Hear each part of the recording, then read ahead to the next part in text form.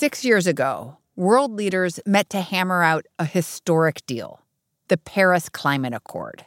They pledged to slash their carbon emissions to try to head off the worst effects of global warming. There was also another pledge included in that agreement. Richer nations promised money to poorer ones to fight climate change. Specifically, they promised $100 billion a year. But there was a problem. They didn't deliver. Now, world leaders are meeting at another climate conference called COP26. Good evening from Glasgow, where world leaders have attended the opening ceremony of the Global Climate Summit. The annual summit is considered especially pivotal this year. Experts say the clock is ticking and that nations need to act fast to prevent catastrophe. We must make progress here in Glasgow. In Glasgow, world leaders are pushing for even bigger emissions cuts to meet the goals set in Paris. But something's getting in the way. That broken $100 billion promise. Welcome to The Journal, our show about money, business, and power. I'm Kate Linebaugh. It's Thursday, November 4th.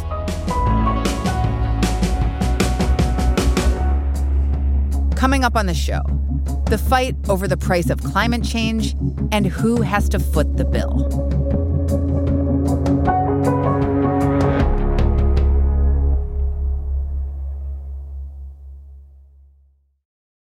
This episode is brought to you by Indeed. We're driven by the search for better, but when it comes to hiring, the best way to search for a candidate isn't to search at all.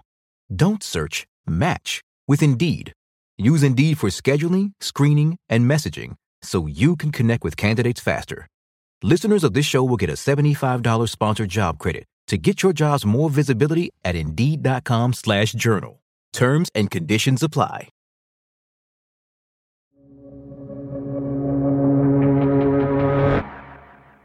For decades, nations have held meetings to try to find ways to slow climate change. And in those early talks, a tension became apparent.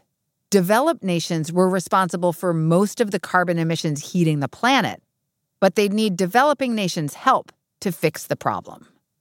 Here's our colleague, Matthew Dalton. Developed countries, understood that there was a question of fairness there, that developed countries had spent nearly 2 centuries burning fossil fuels unchecked as they accumulated wealth. And now they were trying to get the developing countries to not do that, and it was going to make their development harder. The solution developed countries came up with was money. If rich nations wanted poorer nations to move away from fossil fuels, those rich countries would need to pay for it.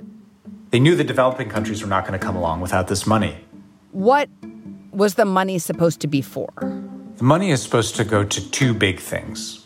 It's supposed to, A, help developing countries adopt low-carbon energy technologies, so solar energy, wind turbines, geothermal power. And it was supposed to help them pay to adapt to the effects of climate change, which are already there and already present. Countries already suffering from climate change could use the money to relocate communities, to build cyclone-resistant housing, or to construct seawalls. But developing countries argued that there was also a moral case for the money. Their argument went like this. This is money that is due to them because of the emissions from the wealthy countries that have caused the planet to warm. You could almost consider it a form of reparations. It is not aid. It's not charity. It's something that they're owed. There have been some countries in the Pacific Islands that have been talking about leaving the island completely to another territory because the nation is so low-lying that they can no longer feasibly live there. So it's that kind of thing, for countries that are in that position. And other developing countries say, look, this money is compensation for harm that you have caused. So how did developed countries come up with a price tag, an actual dollar amount that they should give developing countries? Well, in 2009, at a climate summit in Copenhagen, then Secretary of State Hillary Clinton proposed that the developed countries would provide $100 billion a year by 2020 for the developing countries. And this number didn't really come from anywhere. It was adopted because it was kind of a big round number. Clinton floated that big round number in 2009. And in 2015, it became a central part of the Paris Accord. The bet was that $100 billion was enough to show developing countries that richer countries like the U.S. were serious about helping them move away from fossil fuels. But even though rich countries made the pledge, they never planned to pay for it all themselves. They planned to get help.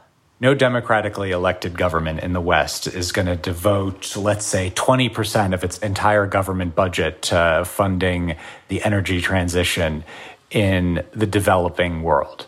You're talking about numbers that, politically speaking, would be not feasible at all for any country to undertake. So that's why you need to get the private sector involved. The private sector. Rich countries thought that investors, pension funds, banks would help them get to that $100 billion total. And in some ways, that made sense. Private investors were already pouring money into green projects. The problem was, those projects weren't in developing countries. Right now, pension funds and insurance companies and other fairly conservative investors are funding solar farms and wind parks and all kinds of renewable energy infrastructure in the US and Europe. It's a very comfortable investment for them. What they're not yet willing to do is to send that money into the developing world. But rich countries thought they could change that by making projects in the developing world just a little bit more attractive to investors. They did this in a few ways. They invested some public money in these projects, and they also promised to be first up to eat any losses. So this government money is going to absorb the first losses if a renewable energy project blows up or if it's taken by the government. This is their protection. Developed countries were optimistic this could work, that for every dollar individual governments spent, several dollars of private investment would follow. But those hopes didn't exactly pan out. Did rich countries hit that $100 billion goal? No, they didn't hit it. They only raised about $80 billion in 2020. And the main reason is because the private sector didn't step up as expected. In 2020, the developed countries fell short of their promise by about $20 billion. So, heading into this conference in Glasgow, did developed countries realize that this broken financial promise was going to be a problem for them? Yeah. The UK, which is chairing the meeting, they knew that the $100 billion was not met in 2020. It was pretty clear to everyone. So to deal with all of the political problems in the negotiations that fact created, they write a report saying, this is how we're going to give you your $100 billion annually. This report, published by the UK, was partly a public accounting of just how far developed nations had fallen short on their pledge. But it also made a promise. Essentially, your money is coming. By 2023, developed nations would hit their annual target of $100 billion. It said, yes, we're not going to hit the $100 billion until 2023, but we will over-deliver, and across our heart, we're going to deliver the total amount of money that we were supposed to. No interest payment. Just kidding. Crisscross, we cross our heart. We're sorry we owe you $20 billion, but you'll get it. Yeah, it's like, and pretty please, can we just be nice to each other in Glasgow and try and deal with this climate emergency that we're facing? Coming up, how that broken $100 billion promise is getting in the way of being nice.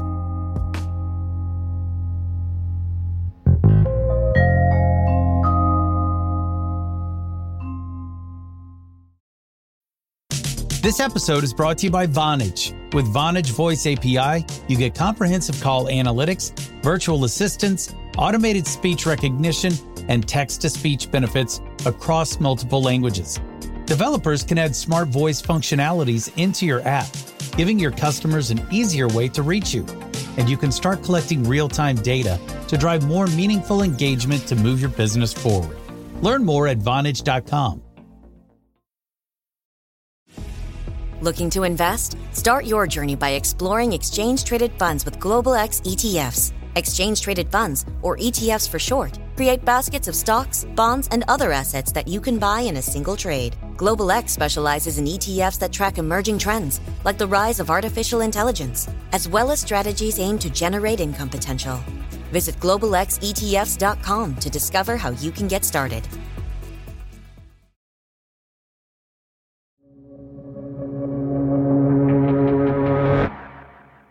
At COP26, world leaders have a big task in front of them. They're pushing for more emissions cuts so they can meet the climate goals set in Paris. You could argue that it's the most ambitious collaborative effort ever attempted by mankind. You're talking about more than 190 different governments that have all kinds of different interests, different levels of development that are trying to come together to do the same thing, more or less. I think being face-to-face is very important because there's no way to compel one country or another country to take action.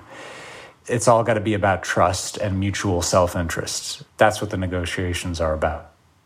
But trust has been in short supply, especially after developed countries failed to reach their $100 billion goal.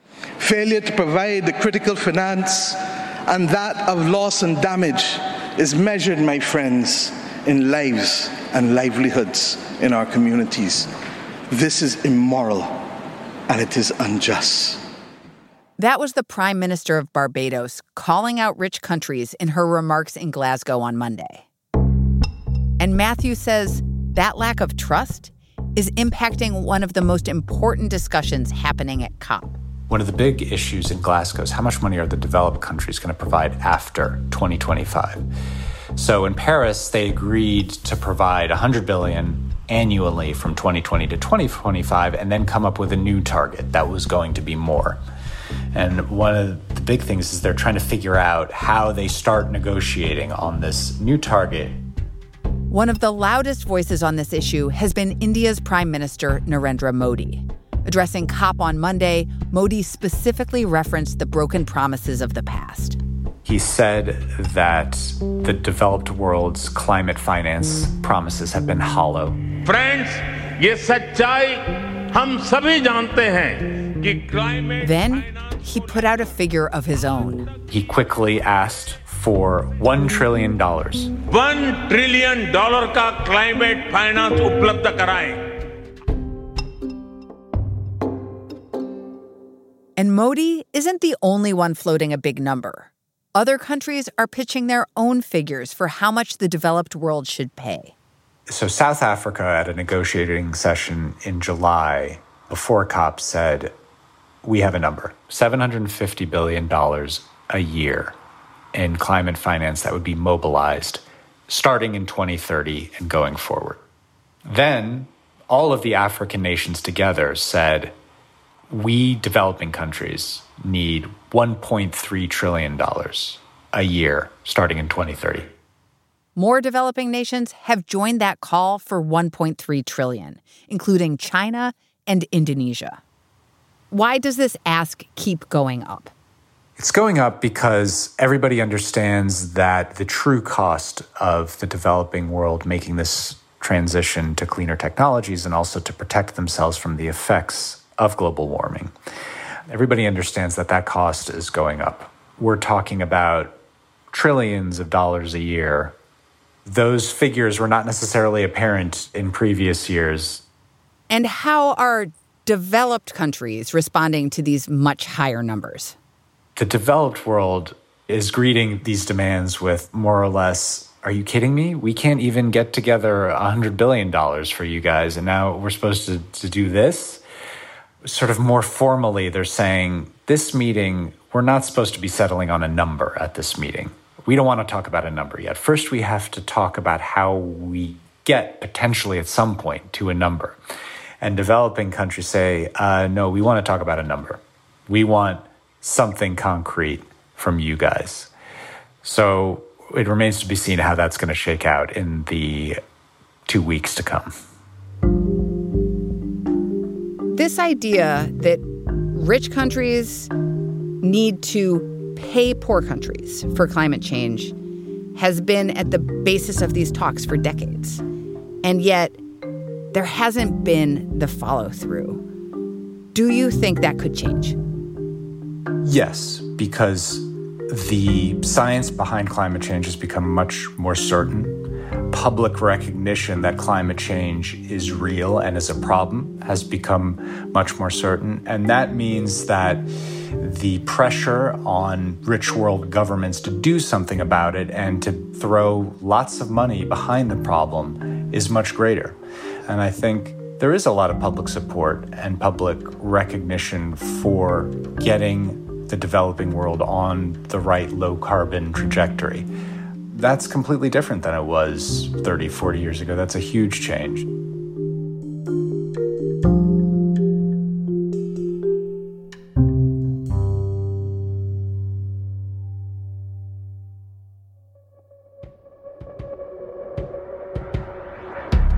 That's all for today, Thursday, November 4th.